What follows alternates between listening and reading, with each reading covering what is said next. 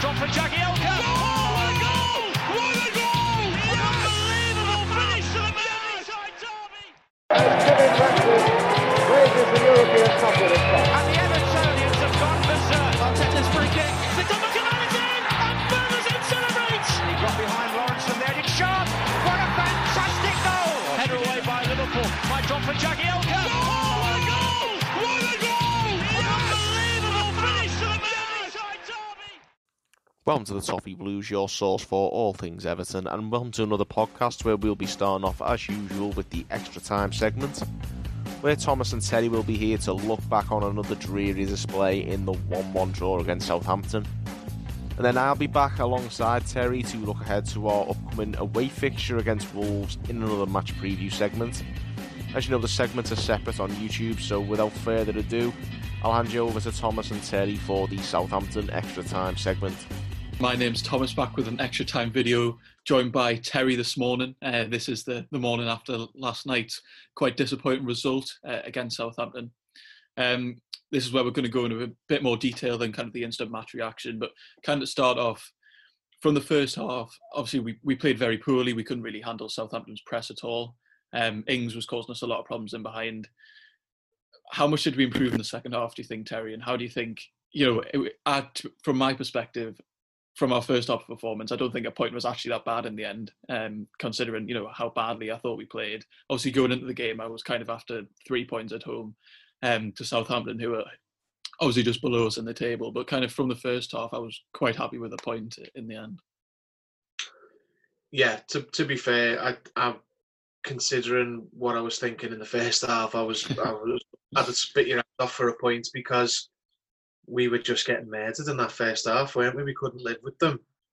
And it's got to be said as well, everyone's looking at it like it's top trumps, like, oh, well, Southampton aren't as good as us. Why do we look so terrible? Southampton have looked pretty good since they came back, you know what I mean?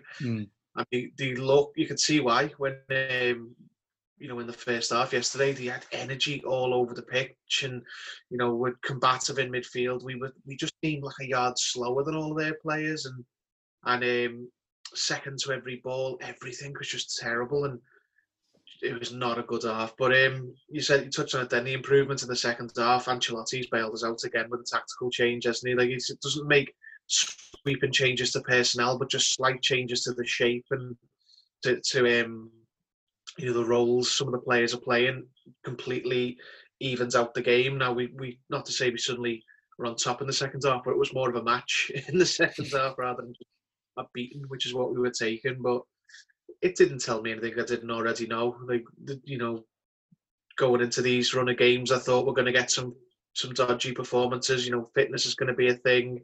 We're going to have players who get exposed a little bit, who aren't as used to playing in our system. Now, I know people saying, well, don't play the 4-4-2 if your midfielders can't do it. But it suits the back four, it suits the strikers. I'm not up for changing the formation to accommodate some of our worst players. We're playing 4-4-2. They'll have to either deal with it and just do what they can, and then we'll replace them in the summer. So, long story short, I was happy with the point considering what the first half was like, because I think we were looking at before down going into half time.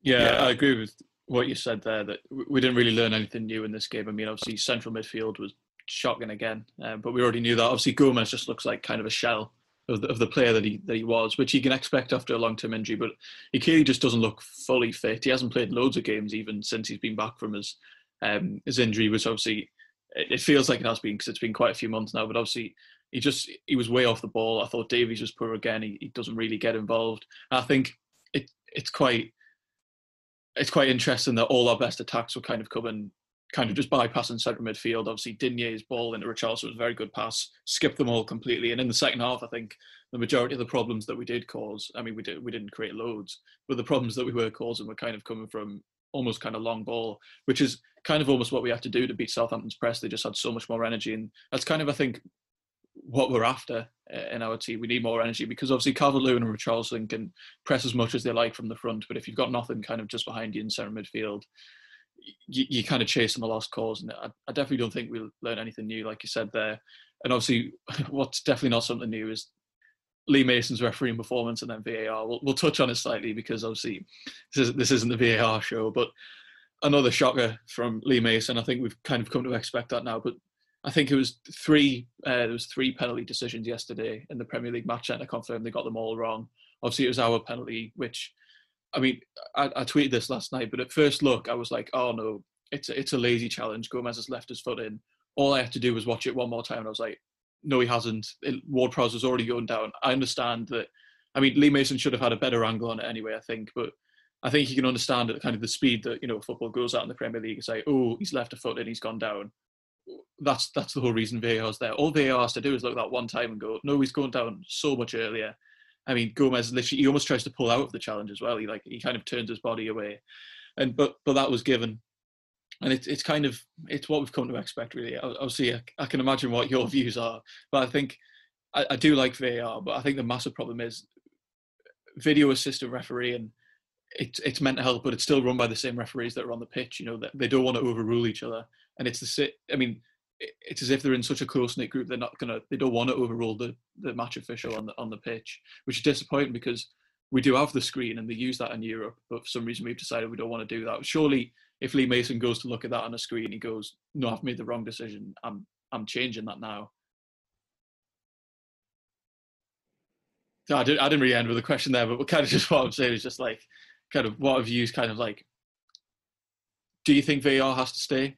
And like, how does it kind of improve? Because obviously, in my opinion, it's a good tool, but it's still run by the same officials that are on the pitch that are making the mistakes in the first place, and they don't want to overrule each other at all. It's the boys' club of the referees is the main problem. I mean, they won't overrule each other's decisions like that.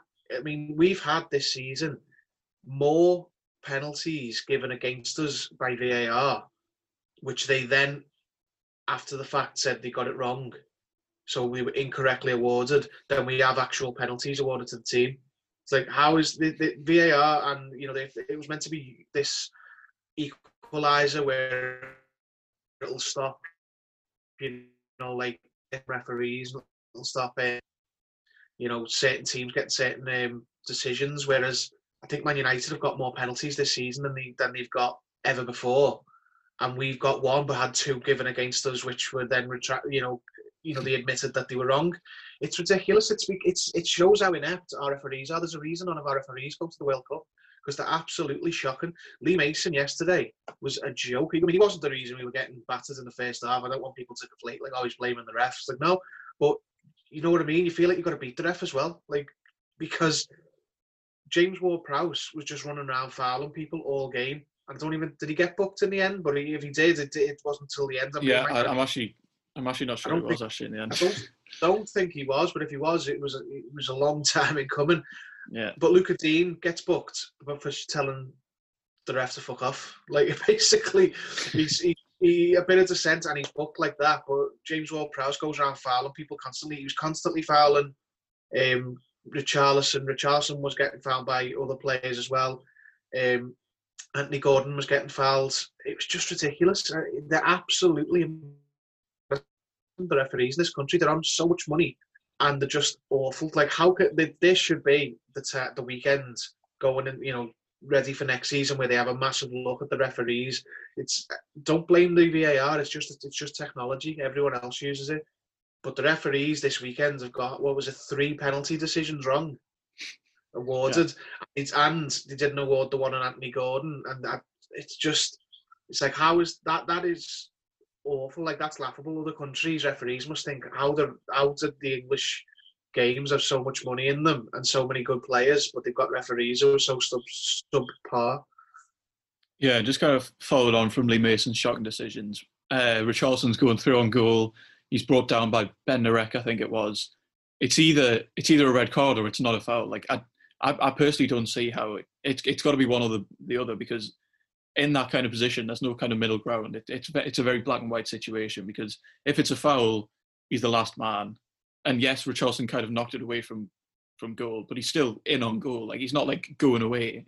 But then if it's not a foul, why do we still get a free kick and a yellow card? It's as if, like, it sounds angry that, you know, we got a free kick in a dangerous position, but the point is just it's got to be a red card, surely, if that's a foul. I don't even know if it was a foul, to be fair. I think the defender did get some contact on the ball.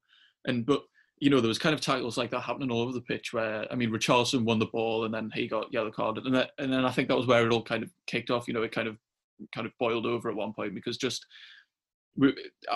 players were winning the ball, but fouls are still being given. It's like Lee Mason was refusing to kind of let the game go because, yeah, there are some heavier challenges, but that doesn't mean everything needs to be called for a foul. And then when there are actual fouls, you know, James Ward-Prowse, I mean, he was kicking Richarlison, Gordon, anyone all over the pitch. And we don't think he got a yellow card, but even if he did, I remember checking, he didn't have one in like the 80th minute or at some point. So, like, it's just, I can't see how that wasn't a red card if they deem it to be a foul. Because if VAR checks that and decide it's a foul and it's a last man, surely, is that a red, surely? Well, if it's a foul, it's a red. You're like, oh, well, he's not in the box. He's taking the ball away from goal. He's not taking the ball away from goal. He's just moving it. Like I personally, I've got to be honest, didn't think it was a foul. I thought I didn't. Yeah, he got the ball it's you know I thought you know what a tackle that is. And then when he blows up, I was like, he's got to send him off. Then if he's seen a foul, he's got to send him off. And the VAR checked for a red card, so it's. I think, I don't know. I just think the referees in this country just make it up as they go along. You know, he wanted to be the star of the show yesterday, Lee Mason, and they so often do. The refs in this country, they want to be they want to be celebrity refs, and that's what they're trying to do. And I'm convinced Lee Mason yesterday, he loved his whistle, but he wasn't booking players for consistent fouling. But then when someone, you know, said something against him, Lucadine at the end, yellow card. Absolutely embarrassing display from the referee. Yeah, I'm pretty sure as well that if Lee Mason, you know, blows for a foul, gives that as a red card on the Southampton defender, I reckon that's overturned by VAR because then they say there is contact with the ball and it's not a foul. But the fact he gave a yellow card, VAR's kind of gone, maybe it's a foul. But obviously they can't overrule a yellow card foul. They've just got to decide if it's a red or not, which is ridiculous. They should have more power than that. And Lee Mason should be able to go and check, you know, wait, that wasn't even a foul. It shouldn't be a yellow, whatever, drop ball. I don't know what the restart is from there. But I reckon if that was given a red card, which Lee Mason should have done if he thought it was a foul in that situation, I reckon that's overruled by VAR, which is frustrating. Yeah, shocking, isn't it? Like, let's be honest, it's just absolutely shocking. Like, referees, like, we weren't great in the game, but he didn't help. You know what I mean? Yeah, definitely. And I think kind of just moving on from referees because we don't want to be too negative. I mean, me and you kind of mentioned this last night on Twitter, and some people disagreed with us. I personally think we've actually got the shell of a really good team, and I think we showed that in the second half. You know, we are dangerous going forwards when we do put together some good attacking moves. I think our defence has actually become increasingly solid, especially Michael Keane. Now he's made a massive improvement, I think, since the restart. I think we've got a very good defence. Obviously, Pickford does have his moments, and maybe that could be addressed at some point. I thought, to be fair, he was all right. He made that good save against Ings from the corner. But then, obviously, the goal they scored was obviously just a very strange kind of fluky miss-hit. And then it's confusing for everyone. He could have maybe gone to ground, but we'll kind of move over that. Just kind of, I believe this team isn't bad now. I think everyone kind of reacted to the game kind of saying, oh, we're awful, we need a complete overhaul. I don't think we do. I think we need more quality and depth. I agree with that because obviously Bernard's coming off the bench and he's absolutely useless at the moment. He doesn't seem to be able to do anything. And he's wayward with his passing, he's wasteful in possession. But do you kind of agree that this team now isn't far off a couple of good, I think a couple of good central midfielders? We need obviously very good recruitment now because we have to find the right players for a good price. We don't want to be here again in, I don't know how many years, 2 or 3 years and saying, oh, we've got this player or that player on too high wages. We definitely need good, quality recruitment. But I feel if we do have a centre midfield that, energetic, all we're asking is for a bit of energy in the midfield. They're willing to go in for a tackle, which I don't think is a lot to ask.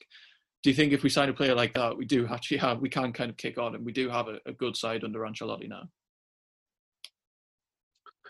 I don't think it's as bad as people are making out. I think people are massively overreacting. This is, a mini tournament with no pre-season, and to boot, we've got a lot of injuries. So we're playing a system that doesn't suit a lot of our midfielders. So I knew going into these games when we only had Gomez, Davies and Sigurdsson for centre midfield. Like, we're going to have some shocking centre midfield performances here because we haven't, our two defensive midfielders, well, three we had at the start of the season, which was Gbamin, Delph and Schneiderlin. And let's be honest, two of them we don't really like anyway. Like, two of them are injured, and one of them's been sold, who was also injured. So even if he wasn't sold, he wouldn't be playing now anyway, probably. I don't know what else people expect. It's like, the team's not going to look at it. Leicester don't look at it because, the restarts hurt them. The restarts hurt some of our players. Calvert-Lewin doesn't look anywhere near as good as he was playing, but let's be honest, how was he meant to when he's not getting very good service and he's not got much to work with? Signings would unlock a lot of these other players. Now, don't get me wrong, like, people aren't just making it up. Andre Gomez has been terrible, absolutely terrible. But if there is a good footballer in there, and I think after that, his fucking foot was pointing the other way several months ago, and then he rushed back, probably got through a couple of games on adrenaline. Then he had the lockdown. So I'm not expecting him to be pulling up trees at this point anyway. Not to say he isn't, that's an excuse, he can play badly. Then no, it's not. He's still playing poor. But I don't think it's like, but he's crap, he needs to go, like some people are saying. Like, Iwobi, he's not great. He was bought to play number 10, and then when Silver had him, he never played a number 10 hardly, kept playing Sigurdsson, and now we don't play a number 10. So that was a stupid decision, but whatever, it's been done. Bernard, I thought Bernard was great when we first got him. I still think he's a good footballer. He's gone badly off the boil. Don't know. Bernard and Iwobi, not playing very well at all. I think the others, there's mitigating circumstances around. Moise Keane, he's only a kid. You can't see anything from him. Like, yeah, but you couldn't see much from Calvert-Lewin at first, and then all of a sudden this season he started scoring, and I understand the frustration. Everyone, gets upset when they're seeing other teams who have not had as much money spent on them as us getting blowing us away in that first half. Southampton. But honestly, could be a different how can I say it? A different sort of formula, makeup of the team could unlock so many other players. Like Gomez next to Gbamin or another midfielder could suddenly start playing well. It won't be playing on the left with a run of games, could start playing well. You just don't know. I don't think we need a 10-player overhaul. I think we need 3, maybe 4 good players in key positions. Now, it's not as easy as that. You might not get them, but 3 or 4 key signings, especially one in centre midfield, first and foremost, could make a world of difference to the rest of the team because there's good players there. The 2 forwards are good. The back 4 is good. I'm not a fan of Pickford, but I don't see him getting replaced this summer. I think it'd be next summer at the earliest. Yeah, I think people are overreacting. I think it's frustration at getting the results early on and then, having a dip in form. I think if we'd have had the defeat and a draw to start off with, we wouldn't have been as bad, but you've sort of been let down because we thought Europa League was the target and it's pretty much gone now. Honestly, it's all about, I know we've said this a lot, but if you keep changing managers, you're going to keep doing it. It's all about getting ready for next season now. And hopefully this is the manager that sticks because he seems to be a class apart from the ones we've had beforehand. He actually knows how to change a game. He actually knows how to identify problems on the pitch. He's pulling off players who are not performing, whereas previous managers just leave them on until it was too late. Yeah, I agree with what you're saying there, that a key midfielder could just kind of unlock Gomez, because obviously he's been really struggling, but then also Idrissa Gueye's left. We tried to replace him, Gbamin's been injured, but we're almost asking Gomez to do what he was doing last season. Then you add Idrissa Gueye's energy, and then you ask him to come back from an injury. I think he's struggling a lot, but I do agree that I think a key kind of energetic, a midfielder that's similar to Idrissa Gueye, especially in a 4-4-2 that we do start with, I think that could actually unlock Gomez. I'm not sure about Davies, to be fair. I'm still struggling to see kind of what he's bringing, and obviously we know about Sigurdsson that kind of just battles challenges. He clearly doesn't like playing in a 2 in midfield. He wants to play number 10, but he's not going to get to do that now. So as frustrating as Gomez I think has been, I genuinely feel he just needs a better kind of defensive-minded midfielder next to him to kind of let him kind of do what he likes to play. He does. I mean, we haven't seen it yet, but I mean, that game against Liverpool last year, we won't talk about specifics of what happened in the game, but he was bullying players. He was happy to get on the ball. He was happy to carry it forwards, and I think he just can't do that when he's got kind of Davies, who's often out of position next to him, or Sigurdsson, who is not going to offer any defensive cover. But I think we could just end there for now, unless you've got anything else to add. Yeah, I mean, I just want to say, because I know Owen will watch this and he'll be thinking, fucking excuses again for Gomez. No, he's been shite. He's been absolutely shite. All I'm saying is I don't want him sold. There's some players who I do want sold and I don't see any value in. Gomez, he's been awful. Yesterday, he was as bad as any game Schneiderlin had played, and I hated Schneiderlin. But I don't think he's on the get-rid list. I think there could be a player there, whereas other players like a Sigurdsson, yeah, I've seen enough, you know what I mean? But yeah, thank God we've got Carlo, because he can, he's doing the best with what he's got, with the three midfielders he's got. He's managing to get results, getting draws and a couple of wins. And I was terrified going into the restart with the nature of the games and the midfielders we had available. I was worried we were going to do a Schalke and just be battered every game because we had no midfielders. And he's managed to somehow cobble together midfielders. We've seen Anthony Gordon in centre midfields. We've had Sidibe on the right wing again. He's really, really earning his money at the minute, Ancelotti, considering what he's got to work with in midfield. And he's improving players as well. Everyone's going, oh, well, he needs to improve play. Well, he is. Look at Michael Keane. Seamus Coleman's come back into decent form, and I don't mean Seamus Coleman the attacking force he was, but he's made Seamus Coleman a defensive right back somehow. I'm glad we've got him, but I just leave it at that.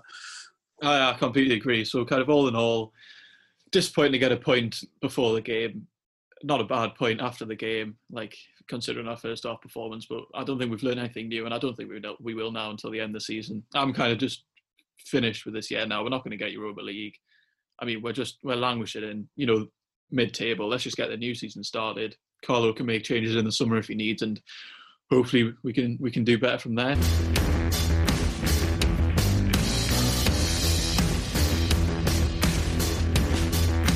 Welcome to the match preview segment for Everton's next Premier League game, which is an away game at Wolves. And we're not really in a good place going into this one, really, are we, Terry? I think it's just I think we were saying this just before we started recording this, that the season's starting to peter out, isn't it? We've had two very forgettable results on the back of each other against Southampton and Tottenham before that.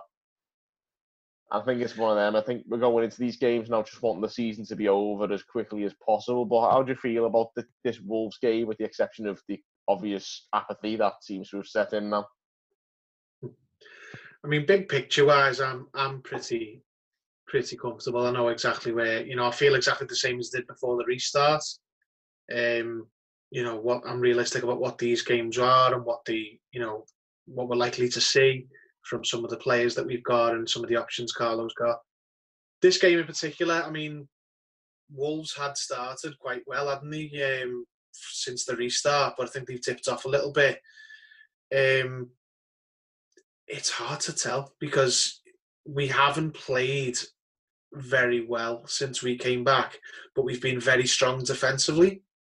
So there's I'm just going to come out and say I think this has got draw written all over it, this game. Both teams are sort of middling in their form. We've only lost one game, but our worst two performances were the last two games.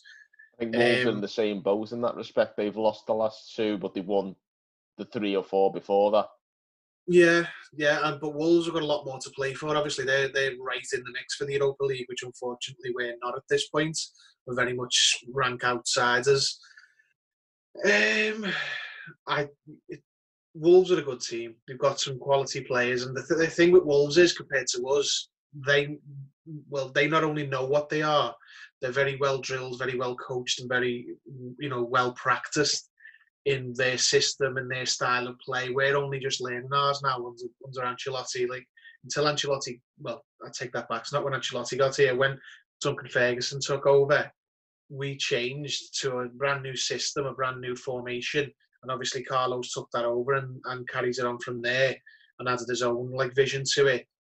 That is going to be the formation we play under this manager, and it does suit our better players. It suits our two strikers, and I think it suits our defence as well in many ways, because the two banks of forwards quite comfortable to defend in, but it really upsets the midfielders. So we obviously are a little bit having some growing pains with the formation. That's an understatement.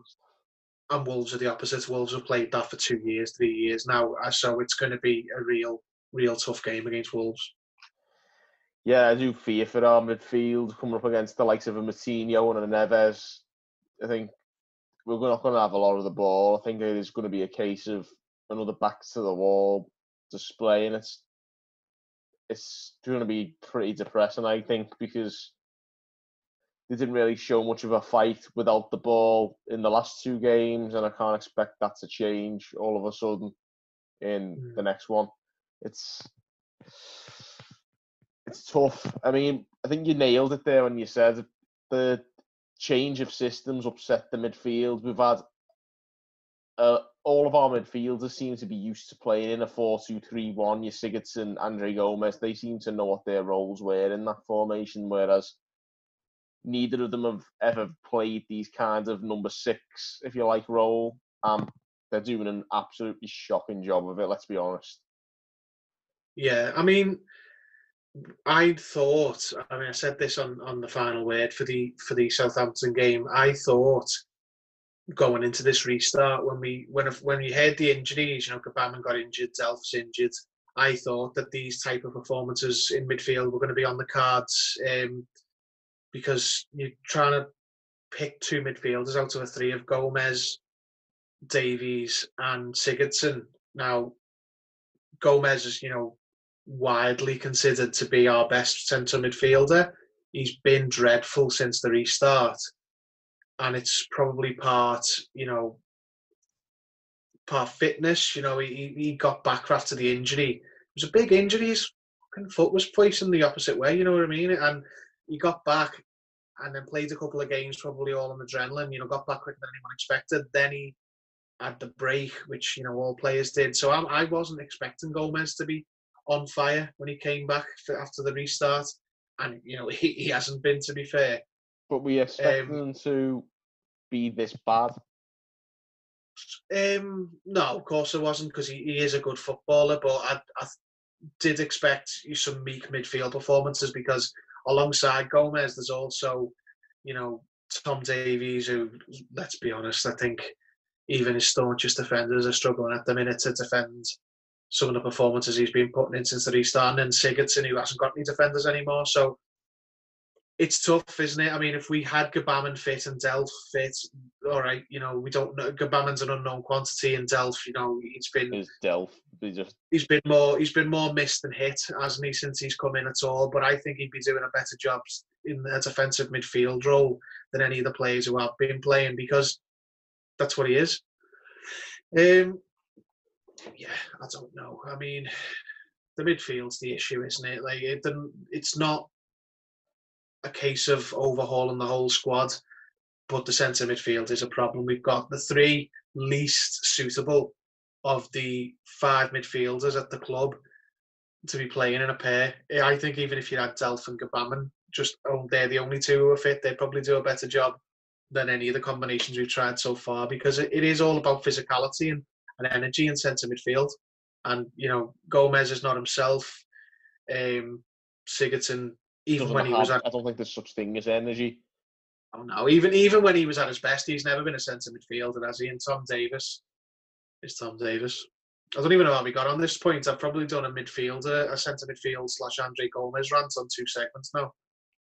No, but it's the big elephant in the room, really, isn't it? It's the cause of pretty much all of our problems at the moment. I mean, I talk about players like even the more attacking players like Richarlison, Anthony Gordon, Bernard, sometimes being a bit reluctant to take players on. And then you see why, because it's a risk, obviously, when you take a player on and you might lose the ball. And when we lose the ball, we can't win it back. No. It's How long the does it system. take us? How long does it take us to win possession back? When the other team puts it out. That's it. Literally, if it's a bad cross and Pickford catches it, or it goes behind, literally, because we can't tackle. Midfield cannot tackle. I know, but it's the thing. The thing is, this season, we in general, and doubly so since the restart. I know we've done this about 3 or 4 times now, but if you keep changing manager, it's always going to be the case. We need to stick with one. I think this is the right one to stick with. Please tell me nobody's wanting Ancelotti sacked. Oh, there's probably no one with half a brain anyway. There's people who... There's not people already, come on. Not sacked for the going, if Allardyce turns in these performances, even though Ancelotti's getting us most of these points, like with his tactics and tactical changes. But in any case, this season, and especially since the lockdown, is all about the new manager implementing his style, his system, and then building up from there. So we've got a better manager than we probably could have attracted any time prior to when he came in. He's got a set way of playing. He's always liked 4-4-2. I've read his book. It's not just something he's doing here. It's always been his formation. There's only 2 players he's ever changed his 4-4-2 and one was Zidane and one was Cristiano Ronaldo. So he's not changing it here like for Tom Davies or Andre Gomez, let's be honest. Well, I think he used his 4-4. It was like a narrow 4-4-2, wasn't it, at AC Milan? Yeah, I think it was the diamond, I think, yeah. Yeah, Kaká was the sort of spearhead of the diamond, wasn't he? Yeah, but it's still a variation on a 4-4-2 with the 2 strikers, isn't it? But in any case, that's the system he's put in, and he's got, the whole. Once he came in, it was like, right, the rest of this season, do what you can with the league, do what you can with the players you've got, and then in the summer we'll have a look and we'll see where we need positions. We don't need a full squad overhaul. 2 or 3, good buys in key positions could unlock the rest of the squad. Look, Bruno Fernandes and Man United, they were terrible. Now, okay, they've got a higher sort of base level than we have at the minute, but one player took them from being knocking around 8th to could possibly finish 3rd. Whereas I think 2 or 3 players, if we sign who were the right fit, they could take us from where are we now, 11th, 12th, could take us into the top 6. It's just about finding the right players. We don't need to bin everyone, but we did buy for a different manager in a different formation. So some recruitment is going to be required and recycling of players is going to be required, because all of a sudden you find the Sigurdssons, possibly the Iwobis haven't got homes in this formation because there's nowhere to Definitely not. I think the performances we've seen so far, and not just post-lockdown, I think since Ancelotti's arrived, you can tell that these kind of players aren't fit for purpose in a 4-4-2 formation. But you're saying we don't need many players to come in to maybe see a transformation. You could be fooled if you see the state of social media at the moment. There's been some serious knee-jerking going on, hasn't there, on particularly on Twitter since the game finished last night. I can't blame anyone. I don't agree with it, but you see bad performances and you see playing badly. You are going to react strongly, but it's just it's frustrating as well, because you say to someone it's all about the summer and preparing for next season. They've heard that 3 or 4 times now, and it's not worked each time. But it is. I feel it's more true now than it ever was. You've actually got a manager who's worth sticking with. We were saying that when it was, we'll get Koeman in and we'll get rid of the Martinez players and we'll get Silva in, and we need to move on from all these players that Koeman bought. And now we've got Ancelotti, we'll move on from these players Silva bought. It's not about moving on from the players Silva bought. It's using the ones who suit this new formation, like Calvert-Lewin, like Richarlison, and building around that. So a centre midfielder, the right one. 2 if you're not thinking Aubameyang's going to come back, and then 1 or 2 others, and you're totally a different team. But that's we've gone madly off topic here, because this is not anything to do with the Wolves game, but I'm sure people don't mind. Well, I think it's one of those. It's symptomatic of what I think we're all fearing going into these games is that the Wolves midfield is far superior to ours, and it's going to overrun it. I think that's how we ended up getting onto this. Well, I think it's like you said at the top of the segment. The games are so sort of meaningless almost at this point that you do sort of conversations naturally drift away from the match coming up to what's going to happen when we all finish. Because if we beat Wolves, we're still not in the Europa League. You know what I mean? If we lose to Wolves, we're still not anywhere near the relegation zone. It is very much a middle. It's dead rubbers. Talking how many more games? 4 more games, and they're all dead rubbers. Let's be honest. Yeah, at this point they are. It's all about just it's practice in the 4-4-2. Carlo's done quite well with he's made a better player of Michael Keane for the start. I just want to see. There's a couple of things I want to see out of the rest of this season now, and one is Anthony Gordon to carry on playing. Another is Calvert-Lewin to get another goal to get his confidence back going, and another is I know he hasn't been great, but I'd like to see Moise Keane play more and see if he can score. I'd like to see a few more of the kids, to be honest, to get a bit of game time. I think the only ones who we can bank on seeing are the ones we have seen. I think Gordon and Keane are going to be probably the only players who could be considered the young players who are going to come in. I've given up on seeing Beningame and Branthwaite and who have yet, other than injury, and that's fine. The time, some of them aren't going to be good enough, and the likes of Branthwaite, the time will come down the line. But the fact is there ever a better time to give these people a go when we're talking 4 dead rubbers, no fans on the ground? It's surely the best opportunity we'll get to see what these players, whether they've got a place in the team.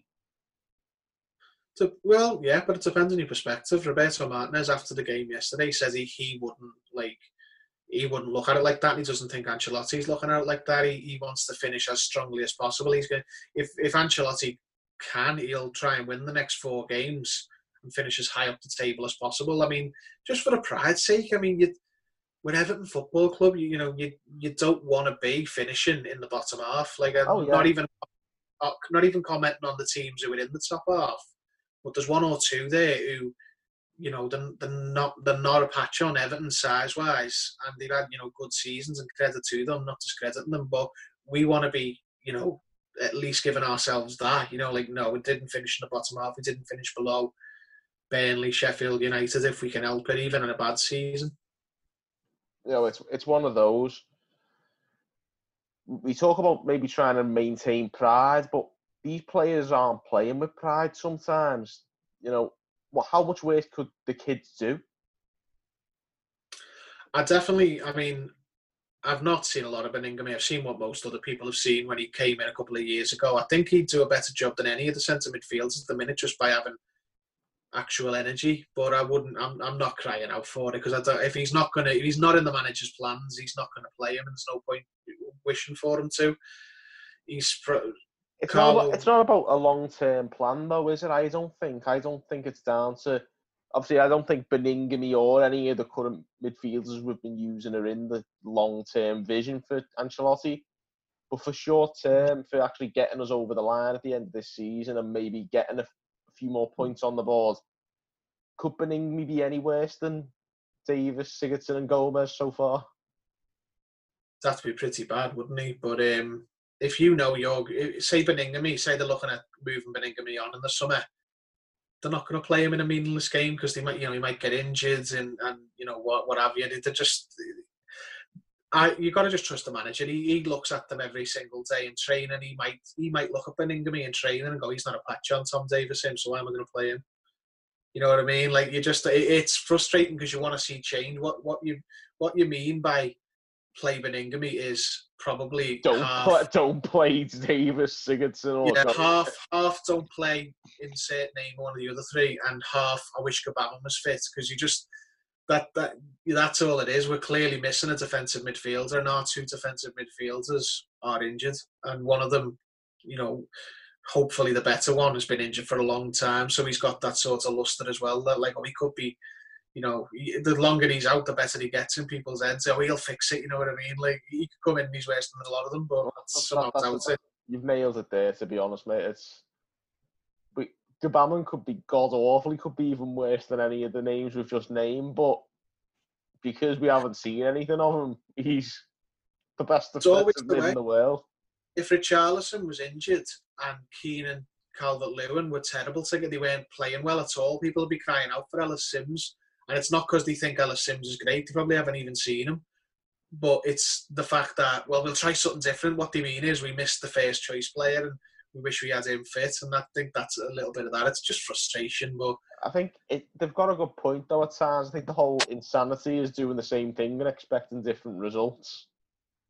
Yeah. Oh, this is the thing. If you're going to play your system, if that's your plan going forward, play the system and let the players get on with it. And then when you've got better players, the system, it'll work even better. Yeah, I'm not knocking Carlo or the system. It's more maybe just see if Beningame maybe does a little bit of a better job in the system in terms of not leaving us so exposed in midfield.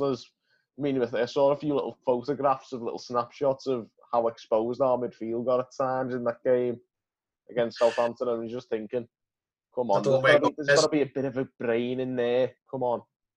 That don't make Gomez as left back. Yeah, pretty bad that. Yes. Anyway, that's just another game, another match closer to the end, and then again, you won't be a sudden, everything's brilliant now in the summer, but at least there'll be some business and Carlo will have some better tools to work with going into next season. But what I can say is Carlo's not stupid. He's looking at these players and he's not oblivious to who's letting them down and who isn't.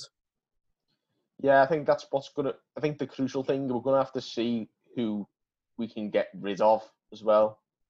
Whether or not it impacts on the players who come in or whatever, but just who can we get rid of? Because it tells me who Carlo's clearly not satisfied with, and hopefully it's the same ones that we're talking about here who we're not satisfied with, because some of them have made a mockery of the club both before and after Carlo came in, so it'd be good to see some of those players go, but unfortunately it's 4 more games of sucking up seeing them put on an Everton shirt, which is just an abomination in itself. Yeah, could be worse. Could support West Ham or Villa.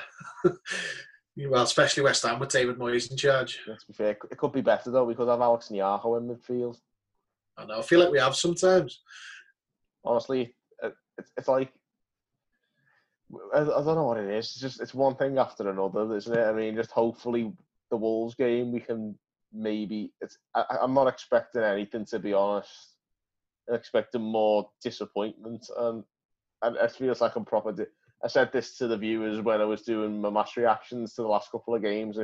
You're coming on here to watch me be really depressing and literally say nothing positive, but I'm not going to sugarcoat it because I can't see anything positive happening, given the way things have been the last couple of games. And I think I said, didn't I, before the lockdown finished, before the Premier League resumed, I was saying to you how much I feared Everton's players not being very well motivated and putting in disinterested performances. And the last 2 games have kind of hammered that home for me.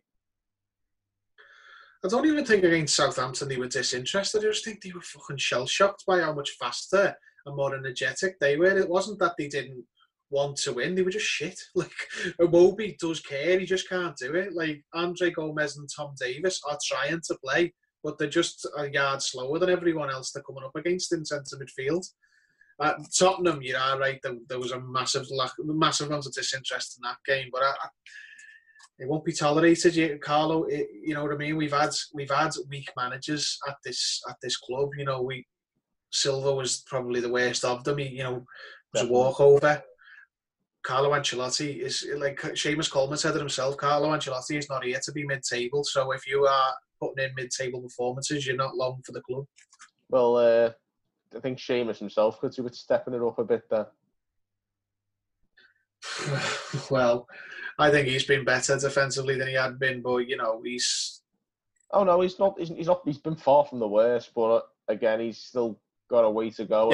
Yeah, I know what you mean. What you're saying is, I only feel like Richarlison can get away with saying that. You know what I mean? Like, you have to be playing well to make comments. Literally, you need to be like leading the way. But certainly as a captain, I know that's why he's saying it, because he's the captain. But for me, he's not captain material.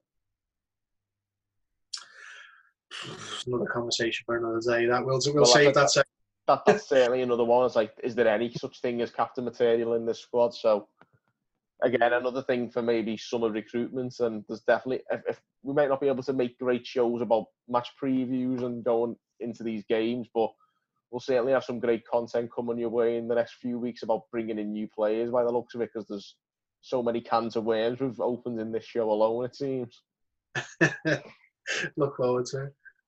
But yeah, that's it. I'm certainly looking forward to that more than I'm looking forward to the Wolves game. Going back onto that, obviously Wolves have lost the last 2 games, so the most pessimistic Everton fans out there certainly will be putting up the hard time for Everton meme now. Yeah. It's around that time, isn't it? Yeah, absolutely. And to be fair, they're well in the right minds. We haven't played well. I don't expect us to play well, and they have got some very good players, Wolves as well, haven't they? You know, we've got Jimenez, and oh my god, the idea of Traore picking the ball up deep and running at our midfielders is just like sent me. Yeah, I just hope he comes on and plays on the left, because I think, you know, of any of our players, Coleman might have a better chance against them than Dean. Just because Luca Dean is like he taught him a new one in the game at Goodison, which we actually won. But bullied them, but I can't hold that against Dean because he bullied 2 players. He's absolutely yoked, isn't he? He's massive. Oh yeah, no, he does that to pretty much everybody. But the idea that he does drop deep and pick the ball up in midfield and run, and I'm just thinking of Traore sprinting through that amount of space that Gomez left by playing left back, and I'm just not looking forward to seeing that. Well, it'd be entertaining if nothing else. Oh, it'll be entertaining, but you're not the one who's going to be doing a match reaction afterwards. True. But yeah, I think there's not really much else to touch on apart from the fact that, I think they've got more motivation than us for starters, and obviously league position dictates that as well because they're still pushing for Europe. But there isn't really much else to discuss apart from the fact that our defence is quite good, and hopefully that's the only thing that can stop us being absolutely mullered in this game. Yeah. I'm going to say board draw. Board draw. I'm just not feeling too optimistic. I'll say we get beat 2-1. I don't think, especially in an away game, I think it'll be, unfortunately, another repeat of Spurs, except against the team who are actually in better form than Spurs. I don't think it will be as bad as that again. We might lose, but I don't think we'll see the performance like that. I don't think the performance... To be fair, compared to the Spurs result, actually, I've been optimistic. I said we'd score. Yeah, true. I said we'd actually get in the box and threaten the goal, so that's pretty optimistic as far as I'm concerned. Well, at least the games are coming at you fast. There's not enough time to dwell on one before the next one's up, is there? I know. I'd like it to be the Bournemouth game coming up this weekend, to be honest, and have the season done with, to be honest.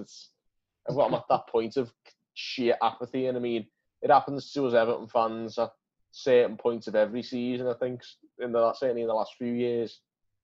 But none quite like this, particularly with us not having no one in the grounds and stuff. I think it's just one of them. Get it out of the way and get it done now. We had 3 months without it, mate. I'm not bored of it yet. I'm still happy it's here. In whatever fashion it takes. It could be better, but it could be a lot worse. Yeah, it could be a lot worse. It couldn't be worse, I don't think. I was going to say worse. You could support West Ham. And David Moyes today made a comment that he's reminded his defenders to not concede goals. Nice one. I feel sorry for West Ham fans. Moyes. The whole media were pushing for us to fucking fall on that sword. Oh no! Well, what was it? Mark Hogden who said that Moyes would be a better option than Carlo Ancelotti. Yeah, and then he said, well, at first he said Moyes is the best we could hope for, and then he said he doubled down on it when we got Ancelotti and said long term Moyes will be a better option than Ancelotti. It's like, really though. I'm telling you, if Ancelotti gets sacked even next season because it goes to shit, it would have took less time under David Moyes. We would probably be in the relegation battle if we had David Moyes, I think. Absolutely. Well, it's worth remembering at the time, I think Ancelotti and Moyes sort of took over within about a week of each other. We were 15th and West Ham were 16th. We're now 11th and West Ham are still 16th. Yeah, but the points is a lot different. We're well over 10 points clear of the relegation zone. That's the point. I mean, 11th's not great, but it's not 15th. Yeah, they'd swap with us, put it that way. But yeah, most certainly. Certainly wouldn't swap manager. I mean, can you imagine back in the days when Moyes was saying 6th or 7th is the best we could realistically do? Now he'd be saying something like 17th is the best we can realistically do. Just don't. Sorry I brought that up now. Just imagine it depresses me. I mean, to be fair, just the fact that you brought up the fact that we haven't got Moyes in charge, that's actually given me a bit of a boost of optimism. So, well played for doing that. And we'll finish this on a rare high note, shall we? I think that's about as positive as this show's been, and we'll leave it at that.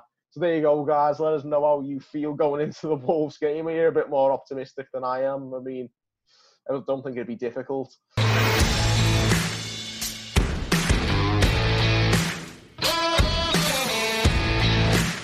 But for you podcast listeners, it's unfortunately another quizless week. We're going to have to just finish with a song. It's just the two of us, unfortunately. That's not the song we're finishing with, by the way, despite what Will Smith might have liked. Why can't we use that now? That wasn't... we're going to have a big discussion over what our favourite songs are and that, and we don't even need to now because we've just I've opened the Will Smith can of worms there. I think Will Smith is a...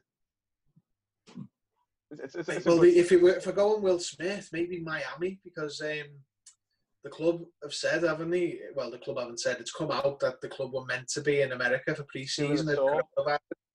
If coronavirus hadn't happened, we'd be in America looking to build our brand. And we did that sort of friendly between Richarlison and one of the Inter Miami players. That's right, yeah.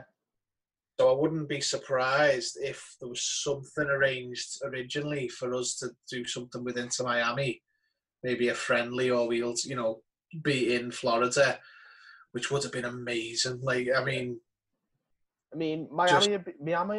would be pretty fitting anyway, because all the Everton players now are currently playing like they're on the beach. So, well, yeah, exactly. I mean, I think it's something the club need to do. It's not only to build a brand in America, just in general, because how long has everyone been crying out for that? Not just us, other fan channels have said it as well. It's just a no-brainer. I don't know why they haven't done it. Be obviously great for American guys in the Toffee Blues crew, Jerry and. It's good to have the Toffee Blues USA shows up and running as well, which is going down exactly. Well. Yeah. If they went anywhere in the States, I think they'd be packing up and going to them. But I'm telling you, if they went to South America, if they went to Miami, the South American players, would be massive there. Richarlison, Yerry Mina, because of the South American sort of community and influence in Florida. You could imagine Brazil internationals and Colombian internationals be quite sought after there. It'd be quite popular. It's we went to where did we go? Kenya. Was it Kenya? For the Sport Pesa thing when we first got with them, and Yannick Bolasie, because he played for Congo, was a megastar there. It's he's shit, imagine. Imagine if Richarlison or something. Imagine Richarlison turns up, who scored the winning goal to win the tournament for Brazil, the last tournament. He'd just be a star there. That's what we need to do. Just tap in seize more opportunities like that. I mean. Yeah, the sitters, just tap in the sitters. I can't believe we didn't go to DC when Rooney was there. It was rumoured we were going to. I don't know whether it was planned. I think it's one of them. The most important thing for us going into pre-season is that we don't have to do any more of these stupid Sport Pesa PR moves. Well, yeah. I mean, there's nothing... There's nothing like that for Kazoo, to be honest, and we haven't got the time to do them anyway. But America is the no-brainer. We've missed the boat so much. We've had probably the most high-profile American player in the Premier League in Tim Howard, and we didn't really capitalise on it that much. Even then, we've had like an American player in the squad almost like throughout. I mean, going all the way back to Preki, I think for Americans, you know, you've had Brian McBride, Joe Max Moore, Landon Donovan. Yeah, Tim Howard was the big one. Donovan was quite big amongst like soccer, you know, football fans in America, wasn't he? But he didn't really penetrate into the mainstream. Whereas Tim Howard, after that World Cup in 2014, was like every single meme on the internet was about him just saving the world. Like, you know, he could save anything. The Secretary of Defense. Yeah, I mean, we went to America the summer before that in 2013, but we should really have done it within a couple of years of that, particularly while Howard was still there. Yeah, well, you know, just a complete waste. But there's no reason why we can't do it now. And like, I think Florida would be ideal, considering, you know, what I said before. And into Miami, you know, that'd just be amazing. How good would that be? So how's that for the songs? Go for a funny one. Go for Miami. Miami by Will Smith. That's an interesting one. I mean, are we going to end up? I was thinking like Living in America, going back to like another Rocky IV song. It's just like, this is just the Rocky IV soundtrack now. I'm up for that if you want to do Living in America. Now we'll go with Miami. Let's go with our first shout. We'll go with Will Smith and Miami, shall we? Yeah, we'll do that because we've then explained why we're using it, so we can get around copyright laws, I suppose. Cough, cough. FBI. Yeah, FBI. And if Will Smith listens, which I'm sure he does, I'm sure he'll forgive us for using his song without asking permission. But we had good reasoning, as he's just heard. To be fair, we've been bigging up the song, so, you know. Yeah, it's a tune. Absolute tune. It's a banger, and yeah, you'll get to listen to that banger now, because we're going to finish up there, and we'll leave you with Will Smith's Miami to see out the show. Until next time, thank you for tuning in. We'll see you later. This the type of town I can spend a few days in. Miami, the city that keeps the roof blazing. Party in the city where the heat is on all night on the beach till the break of dawn. Welcome to Miami. Bienvenido a Miami. Bouncing in the club where the heat is on all night on the beach till the break of dawn. I'm going to Miami. Welcome to Miami. Yo, I heard the rainstorms ain't nothing to mess with, but I can't feel a drip on the strip. It's a trip. Ladies half dressed, full of your quip, and they be screaming out. So I'm thinking I'ma scoop me something hot in this South Summer rain gay melting pot. Hottest club in the city, and it's right on the beach. Temperature, get the it's about to reach 500 degrees in the Caribbean cities with the hot mommies screaming. Every time I come to town, they be spotting me in the drop Bentley, ain't no stopping me. So cash in your dough and flow to this fashion show. Pound for pound, anywhere you go. Yo, ain't no city in the world like this. And if you ask how I know, I got to plead the fifth. Miami, where the heat is on all night on the beach till the break of dawn. Welcome to Miami. Bienvenido a Miami. Bouncing in the club where the heat is on all night on the beach till the break of dawn. I'm going to Miami. Welcome to Miami.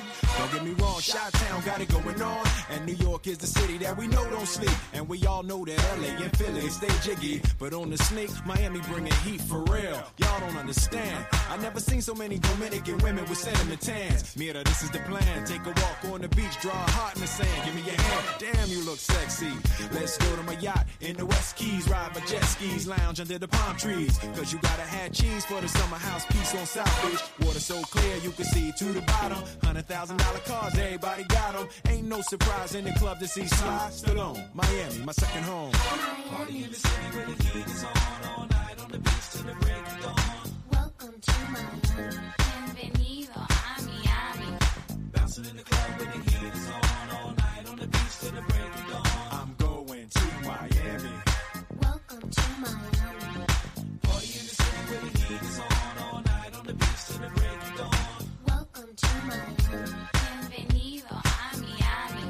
Bouncing in the club where the heat is on all night on the beach till the break of dawn. I'm going to Miami. Welcome to Miami. Party in the city where the heat. Wages the European Cup with a And the Everton